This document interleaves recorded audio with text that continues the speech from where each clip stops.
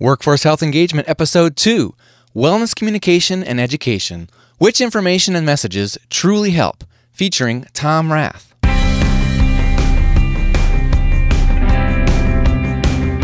Welcome to Workforce Health Engagement, a show exploring strategies to improve your employees' health and productivity and to protect your bottom line. Join us as industry experts discuss how to engage employees in population health management, wellness, and healthcare consumerism.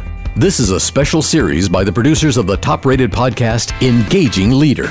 And now, with 20 years of experience as a communication consultant to Fortune 500 companies, helping engage hundreds of thousands of employees, here's your host, Jesse Leahy. Welcome to the show, Engagers. One of the most common components of a workforce health strategy is wellness communication and education. Messages and information to motivate and equip employees and their families to avoid or reduce health risks, improve well-being, and prevent the development of serious and expensive health problems. Often, a wellness program vendor, as part of their standard program, will include some wellness communications and education. For example, in website articles, postcards and e-cards, and newsletter articles. A big problem, though, is people are already bombarded with conflicting health information. The most important thing is to include whole grains in your diet. Grains and other carbs are bad for you. Probiotics boost immunity and digestion, and so forth.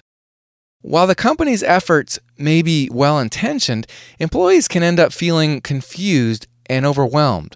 It doesn't influence behaviors in a positive way, and it doesn't boost employee trust and confidence in your overall healthcare strategy. So it caught our attention at Aspendale Communications when research scientist Tom Rath published the book Eat, Move, Sleep: Why Small Choices Make a Big Difference.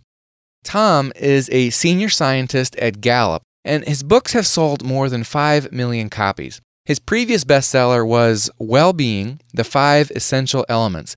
It's a solid, fairly short book that's given me some great insight in helping our clients improve employee well-being in areas like physical health, financial health, and so forth.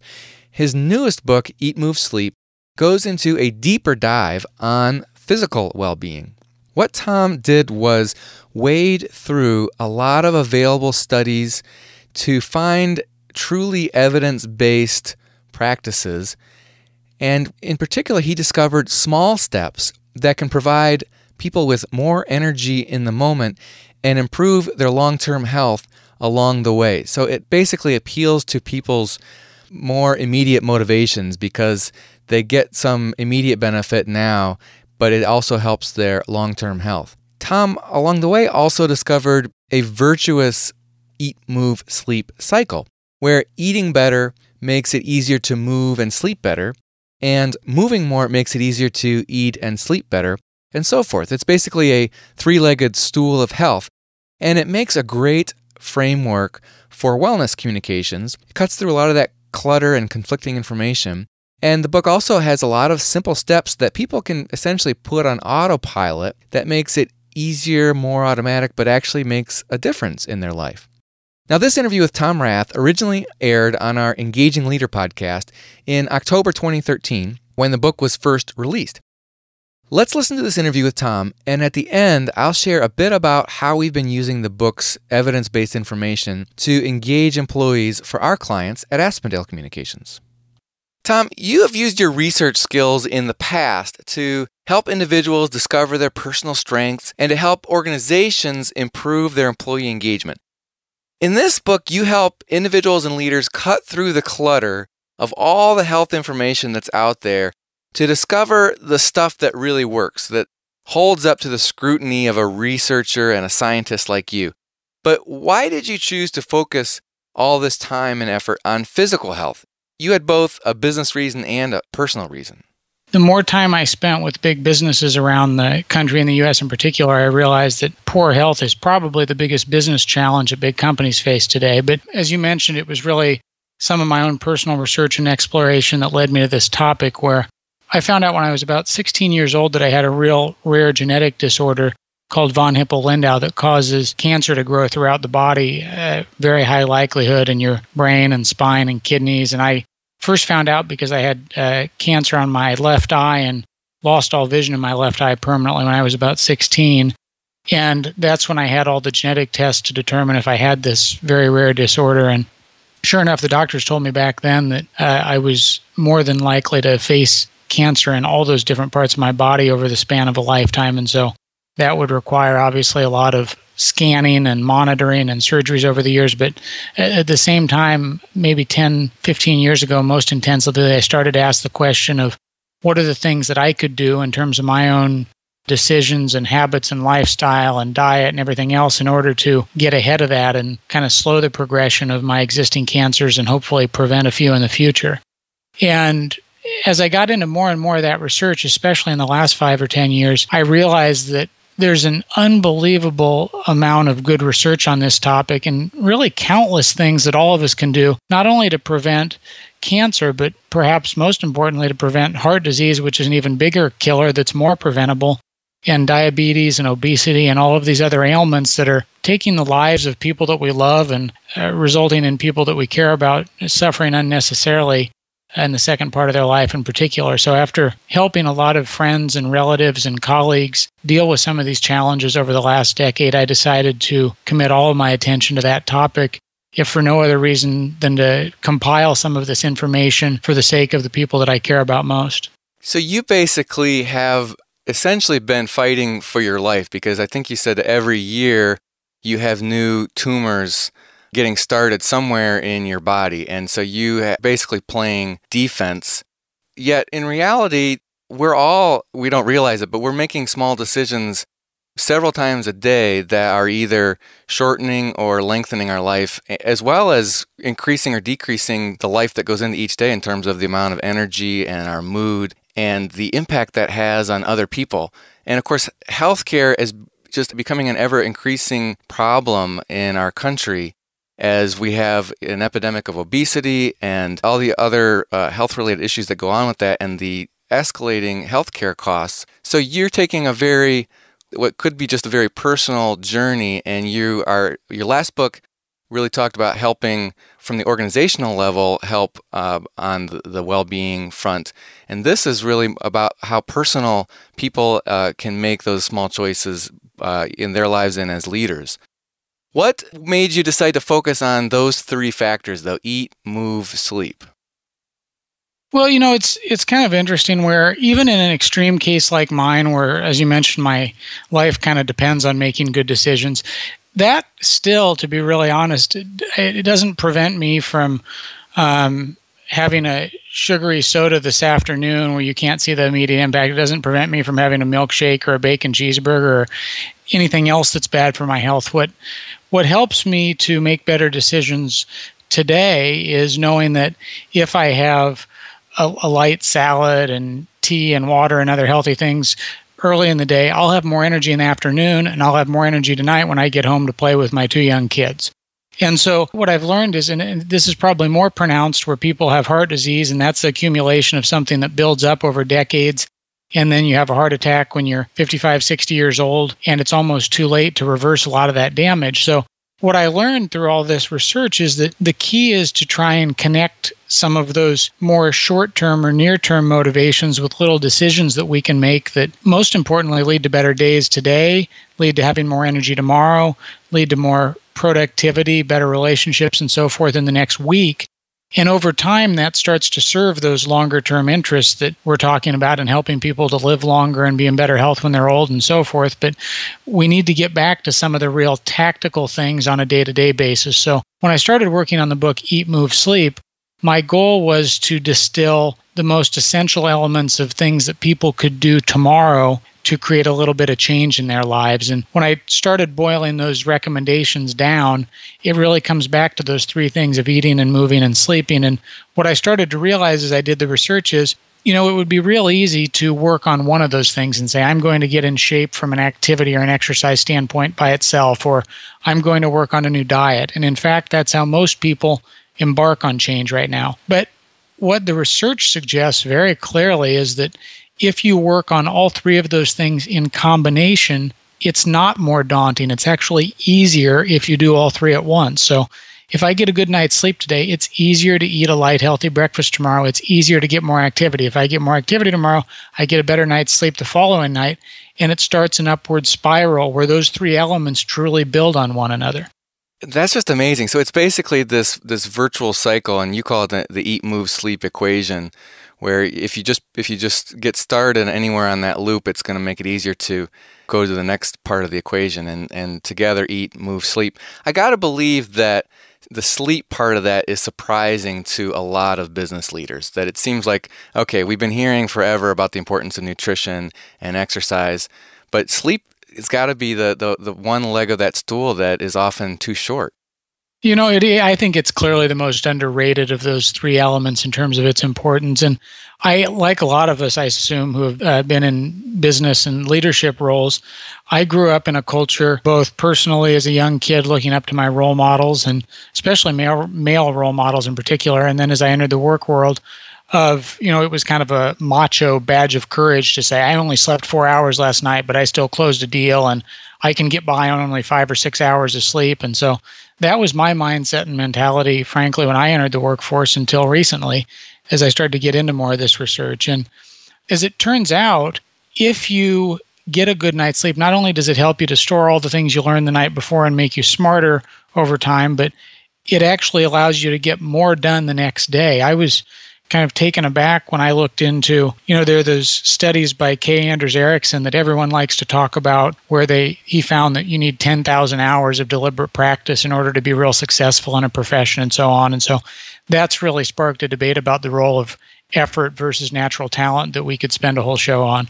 But the thing that was so interesting to me when I went back and really looked at the depth of his research is that the best performers across all of those positions, one of the most striking differentiating factors was that they slept longer than the lower performers. And sure enough, if you look at that data, they slept about 8.6 hours on average, which is a full hour longer than the average American worker sleeps in a given night. So it's a little counterintuitive there to think that if you want to have extreme performance, you need to get a better night's sleep. And so I know on a personal level, I've sure taken some of that learning to heart. And when I have my most important days in terms of presentations or meetings, or really need to get a lot done from a writing or an editing standpoint, I make sure I go to bed early and get a good night's sleep the night before.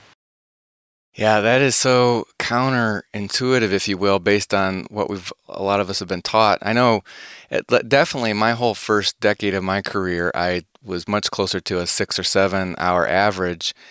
And about 10 years ago, I started to just view sleep as an investment.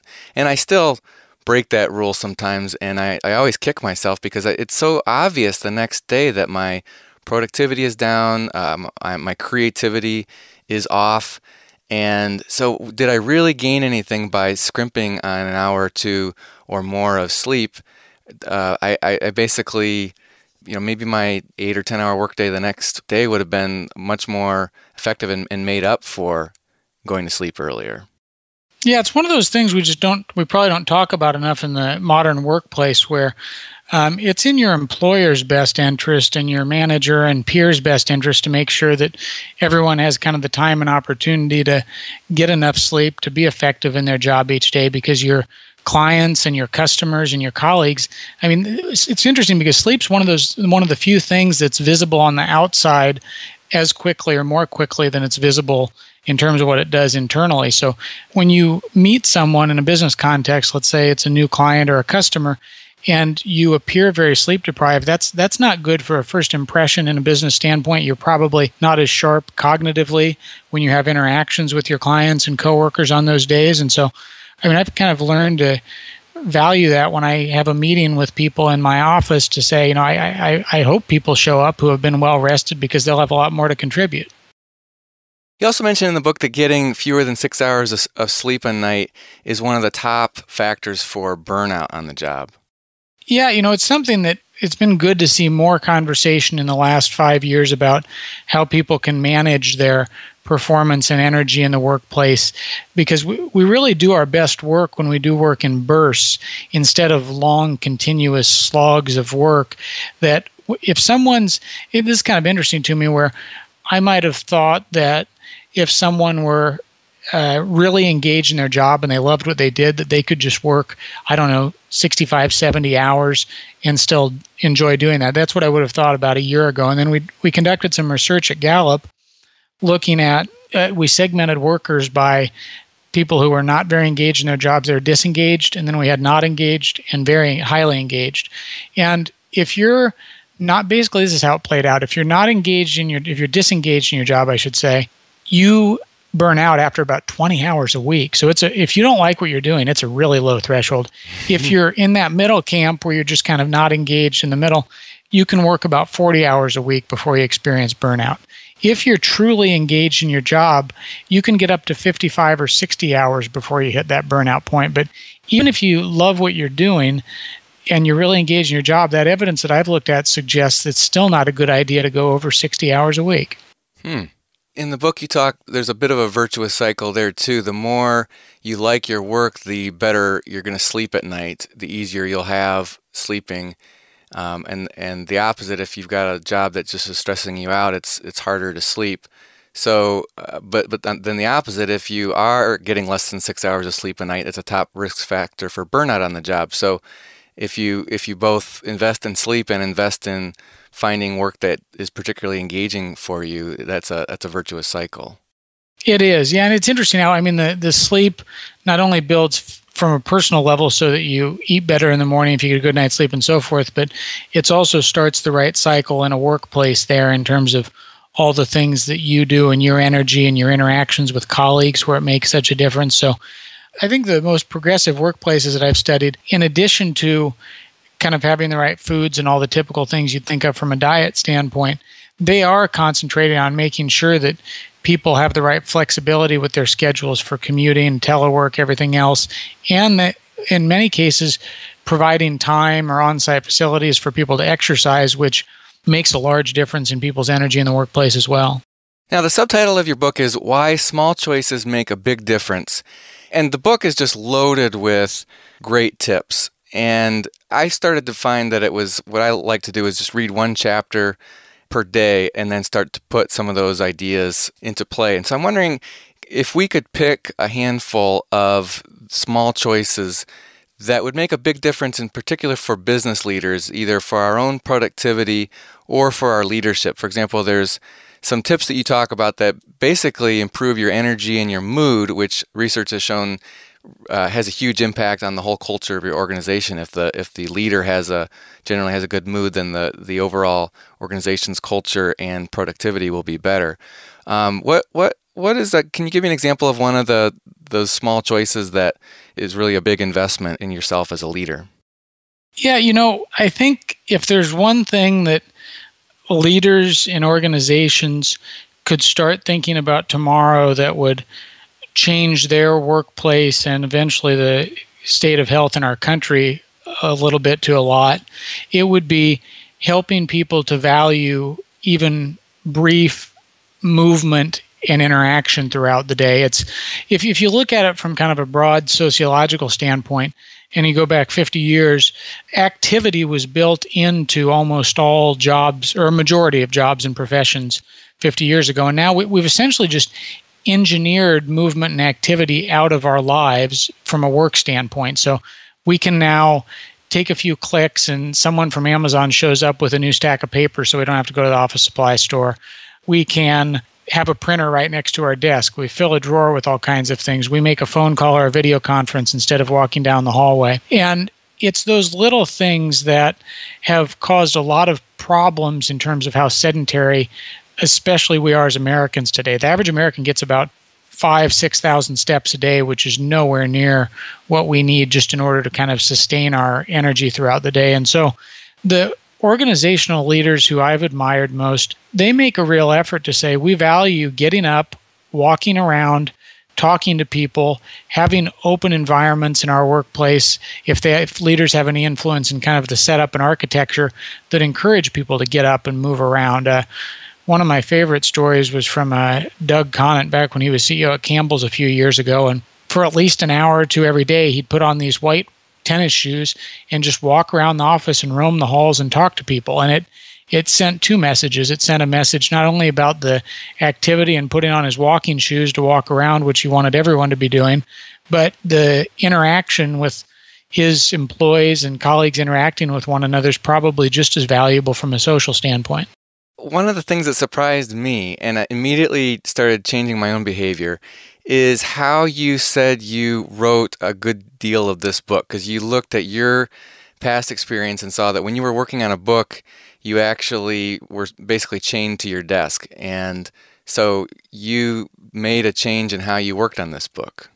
Yeah, it was kind of an experiment in itself for me, in that I wasn't sure. I'd read a lot of articles on people using sit and stand desks that kind of are a combination of sitting and standing, and treadmill desks and bicycle desks and everything else. So I'd explored that quite a bit.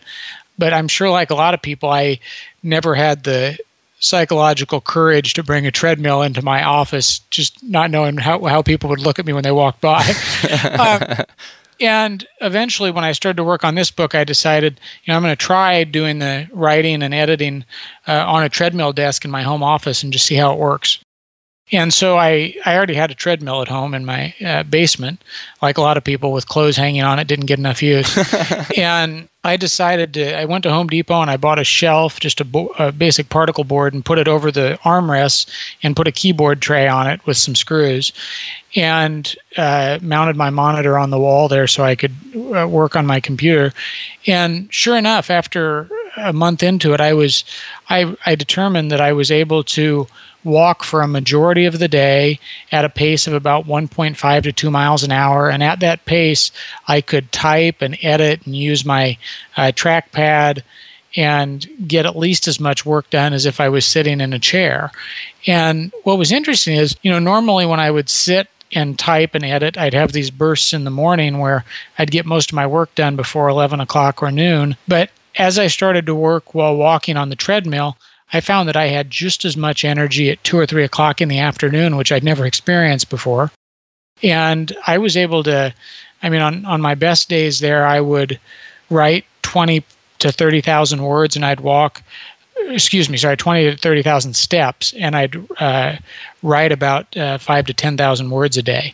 So it worked out remarkably well, where my productivity was higher. And, to this day, for the last week here, I still walk 20 or 30,000 steps on my treadmill a day. And on days when I have to travel or go sit through meetings, it's kind of hard on my body. I see a marked difference where I just kind of long for the days when I can be walking the whole time, because it's that much more effective for me.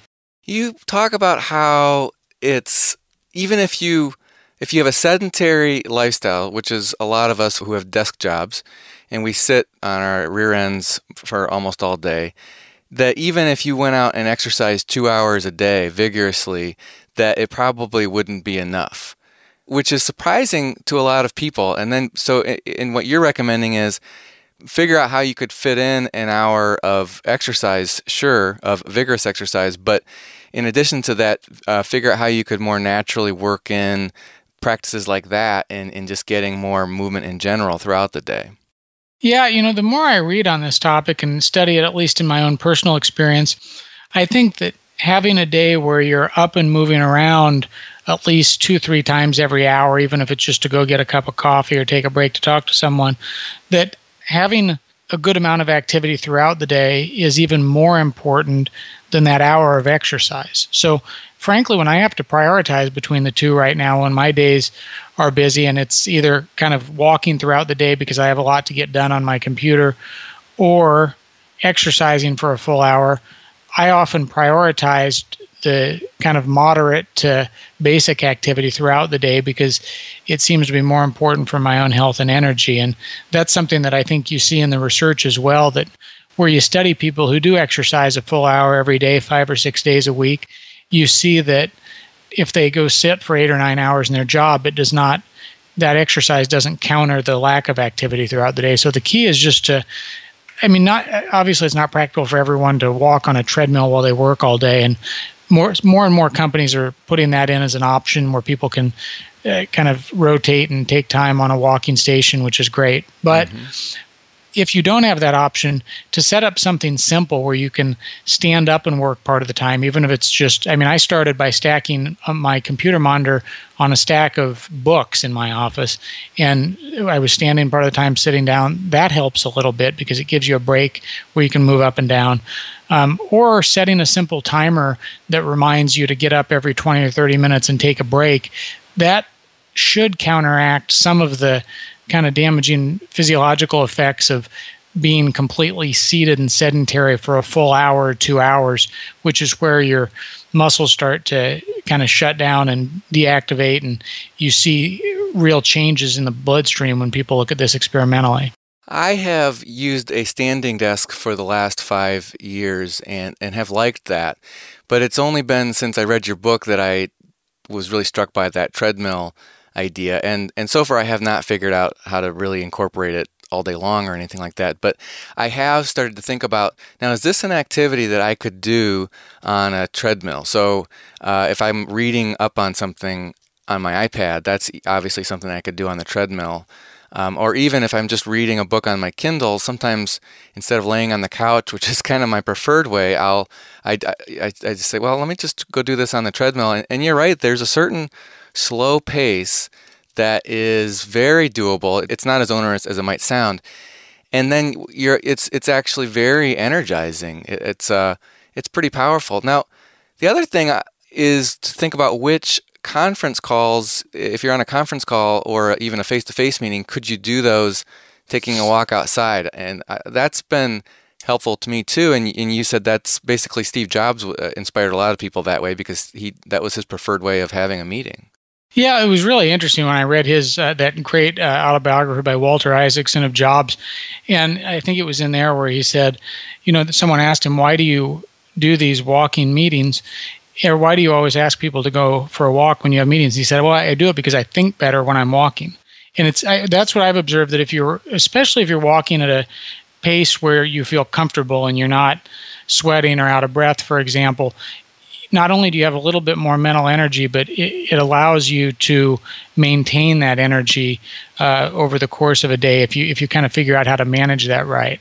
How about one of the other legs of this three-legged stool, eating? What are some of the one or two of the easiest things that small choices that someone could put into practice to change their eating?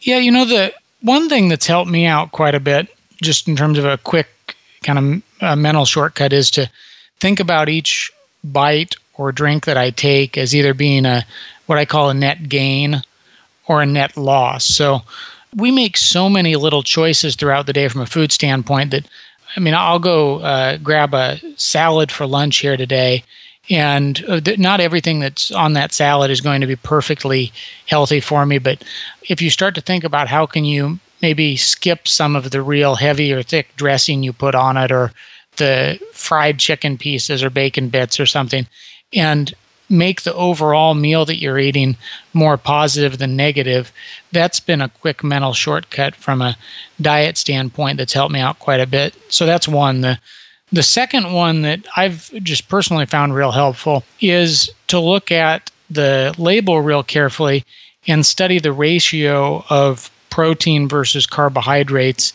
in a given portion. So if you have a packaged meal, it's real easy to look on the label. A lot of restaurants are now including that information. And the goal is to bring those two into balance where you're as close as possible to 1 gram of protein for 1 gram of carbohydrates. In contrast, if you were to look at a bag of snack chips or most snack bars that you see in a grocery store, they'll have a ratio of about 10 carbohydrates for every 1 gram of protein, which usually when you have more carbohydrates like that, not only do the carbohydrates convert to glucose when they enter your bloodstream, but they're also more likely to be high in sugar, which is a big problem that after the low-fat craze 10, 15 years ago, we essentially replaced that with carbohydrates and sugars. So it's important to look out for items that are high in carbs and sugars in particular. So that's a lot easier rule of thumb, I think, than trying to keep track of how many calories you've eaten throughout the day, but simply looking and seeing, do the carbs roughly equal the grams of protein? That's a lot easier thing for me to keep track of and make a quick decision about. It is. Yeah, that's what I was trying to think about is what are things that are quick shortcuts that are a little bit more sustainable. I think one of the challenges I see when I look across the landscape of what people are doing to improve their health, at least in the United States, is that people are quick to jump from one diet to the next or one fad or craze.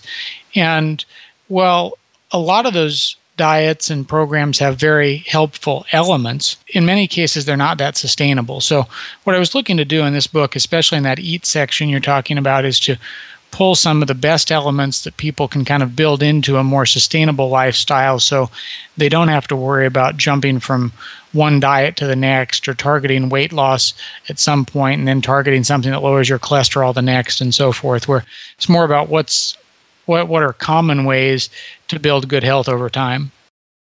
Yeah, and I like you definitely have a focus in this book on things that kind of make the choices seem automatic, if you will, so that it does stay as a sustainable virtual cycle instead of something that you're constantly fighting over.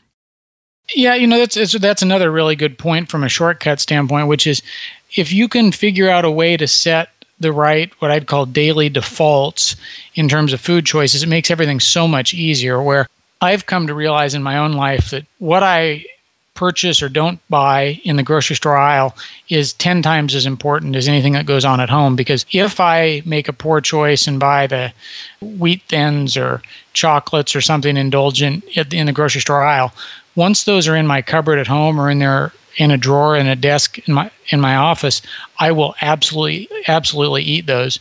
And in most cases, I'll eat them as quickly as possible without even thinking while I'm doing something else. Mm-hmm. And so if you can structure your home and your work environment so that the things that you see on a day-to-day basis are healthy options. So you might have nuts or carrots or apples or greens, anything that's a better option at eye level in your refrigerator, at eye level in your pantry, or sitting out in your office or on your desk instead of candies or chocolates or whatever else. Those little changes make a difference over time, because even if you are doing the calorie counting, for example, you often don't stop and count the little handful of M&Ms you grabbed when you walk by somebody's desk.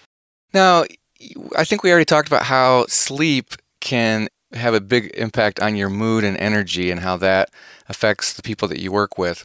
Does what you eat have a similar impact? So if I eat well and if I am maybe providing a good example for the people I work with, is it likely to create a better mood and better energy in our work culture? That's actually a very, very important point when thinking about what organizational leaders can do, because it's a fine line where people are reluctant to hear their employers or their boss or leaders in the organization tell them what they should or should not eat. That comes across as creepy and intimidating, and I think it'll backfire in a lot of cases. You got to be careful with it. Mm-hmm. But what leaders can do is set a really good example, not only in terms of what they're doing themselves personally, but then when they have events, company events, for example, bringing in healthy foods and healthy options and showing their employees that even if it costs them a little extra money, they value providing high quality, nutritious foods for their people. That sends a real statement as well. So I think one of the most important things a leader can do is lead by example with their dietary, exercise, and sleep choices, and then to talk about that openly with their people and their social networks and to explain how it's helped to make them a better worker, a better servant of their clients and customers, and a better spouse and parent as well. I think you got to bring a lot of that together. What about when you go out and eat with coworkers? You use a term that I hadn't heard before called anchoring. Can you explain that concept? Yeah, it's interesting. Anchoring is a popular term in the world of behavioral economics, which you'd think might be kind of unrelated to the book I'm working on here. But what the behavioral economists have found is that they study this phenomena with finances most commonly. And they find that if the price is anchored at $100 and then you put an item on sale for $75, everyone thinks they're getting a great deal. And so wherever that initial anchor is set, it influences behaviors and choices. And so what other studies around decisions in health and nutrition have suggested is that when someone places an order at a restaurant, if you're with a group of 5 friends, let's say, that first order essentially anchors other people's decisions at the table. And I've seen how that plays out in my own life, where if I see someone order the bacon cheeseburger that I was really tempted to get, it essentially gives me permission to make a lousy choice as well. If I see someone else order a real healthy meal and make a good decision, I'm a lot less likely to splurge or indulge on that choice. So that gives us an opportunity when we're dining out to, even if you don't want to or feel comfortable subtly trying to influence other people's decisions, just for your own sake, to state your own order first and make a good choice, and that locks it in. And then if other people want to make their own choices and do something more indulgent, they can, but in reality, they're less likely to make a poor decision as well, so you might have helped them out. This might be a good time to ask a question that's come in from our community. Janice asked, how do I exemplify positive choices at work without being one of those obnoxious zealots? Yeah, and I think that's an outstanding question. I'm really cautious about that as well. If you went out to dinner with me not knowing about this book at all, I think people would be surprised that I even wrote a book on this topic, because I never talk about it when I'm out with friends or relatives or preach on these topics at all, because I'm so sensitive about that. And I think it is a really fine line where if you are zealous on these topics, especially if you're in a leadership role in a workplace, for example, I think it can have a backlash where people, especially here in the States, are very sensitive to employers kind of telling them what to do around their health. And so I think it is important to be careful and try and lead by example, like we've been talking about. That being said, in reality, as members of organizations, we do have a responsibility to figure out how we can build healthier cultures, if for no other reason than our own economic interests. When you look at, I'm kind of surprised by the way people here in the United States don't necessarily realize this on a broad level, but if I'm working for a company with 100 employees and I show up every morning and the guy sitting next to me brings in donuts for all of us every morning, and he never gets up, never exercises, eats hot dogs and cheeseburgers every day for lunch, and I go do everything perfectly from a dietary standpoint, exercise standpoint, and all these areas, realistically, my company and I personally would be paying just as much for his habits as I am for my own, the way healthcare premiums are subsidized here in the United States. And so even if I don't eat the donuts and nobody else eats the donuts, the guy brings in and he eats all the donuts, I'm still subsidizing his healthcare costs based on his decisions, the way most employer and employee relationships are set up today. So I think there's something that hopefully in the next year or two, I think people will start to talk about this more here in the United States because of more increased knowledge around what healthcare really costs employers now that there are public exchanges. But we've all got to start to rally around this more as powerful social networks, as much as we think about it as employers trying to decrease healthcare costs, because it's not really decreasing costs for the employer. It's decreasing and reining in your own premium, and it's increasing your own salary over time if we can all get a handle around this. And, not to get too far off topic here, but one of the things that I've seen over the years with all the employee engagement work that Gallup's done is that when employers are trying to work on improving employee engagement, they get 95, 100% of people participating because we all want to be more engaged at work, right? But when you look at what most employers are doing around healthcare today, they just send random individual programs to employees and almost do an end run around the big social network that is the organization. So there are very few companies who have initiatives and real programs where they're trying to activate the big social networks inside the company to think about how we can all be healthier and have more energy. And that's where I think there's just unlimited opportunity for leaders and organizations today. That is a huge opportunity, a big problem, but with a big opportunity in front of us. Well, Tom, how can people find out more about this book, as well as all the other work that you've been doing at Gallup in general and helping organizations and people reach their potential? Yeah, there's a lot more information around all the books on my website at tomrath.org. And then as the book Eat, Move, Sleep is released, there will be a website at eatmovesleep.org where even if people haven't read the book or purchased the book, they can go online and build their own personalized plan around a lot of these things that we're talking about today. So I hope that's something that people take advantage of. And we'll put a link to those in our show notes today. Tom Rath, thank you for joining us on Engaging Leader. Thanks so much. It's been a pleasure. All right, Engagers. As we wrap up this episode, let me mention a little about how our team at Aspendale Communications has been putting Tom's book into practice. We've been taking the basic principles and practical suggestions from Eat, Move, Sleep and creating infographics, posters, newsletter articles, videos, and more. It's been helpful to a number of our clients because rather than adding to all the clutter of conflicting health information, gimmicky diets, and so forth, these employers are providing information that's more evidence-based and holistic, that whole Eat, Move, Sleep virtual cycle, and as well as suggestions for small, sustainable steps that employees can take. That builds confidence and trust in the employer and their on-site or off-site health coaches, rather than making employees feel confused or overwhelmed. And it's helping support an overall culture of health. We'll provide links to some examples in our show notes for this episode, as well as links to Tom's information and his book, Eat, Move, Sleep, Why Small Choices Make a Big Difference. You can find the show notes at engagingleader.com/WHE2, as in Workforce Health Engagement, Episode 2.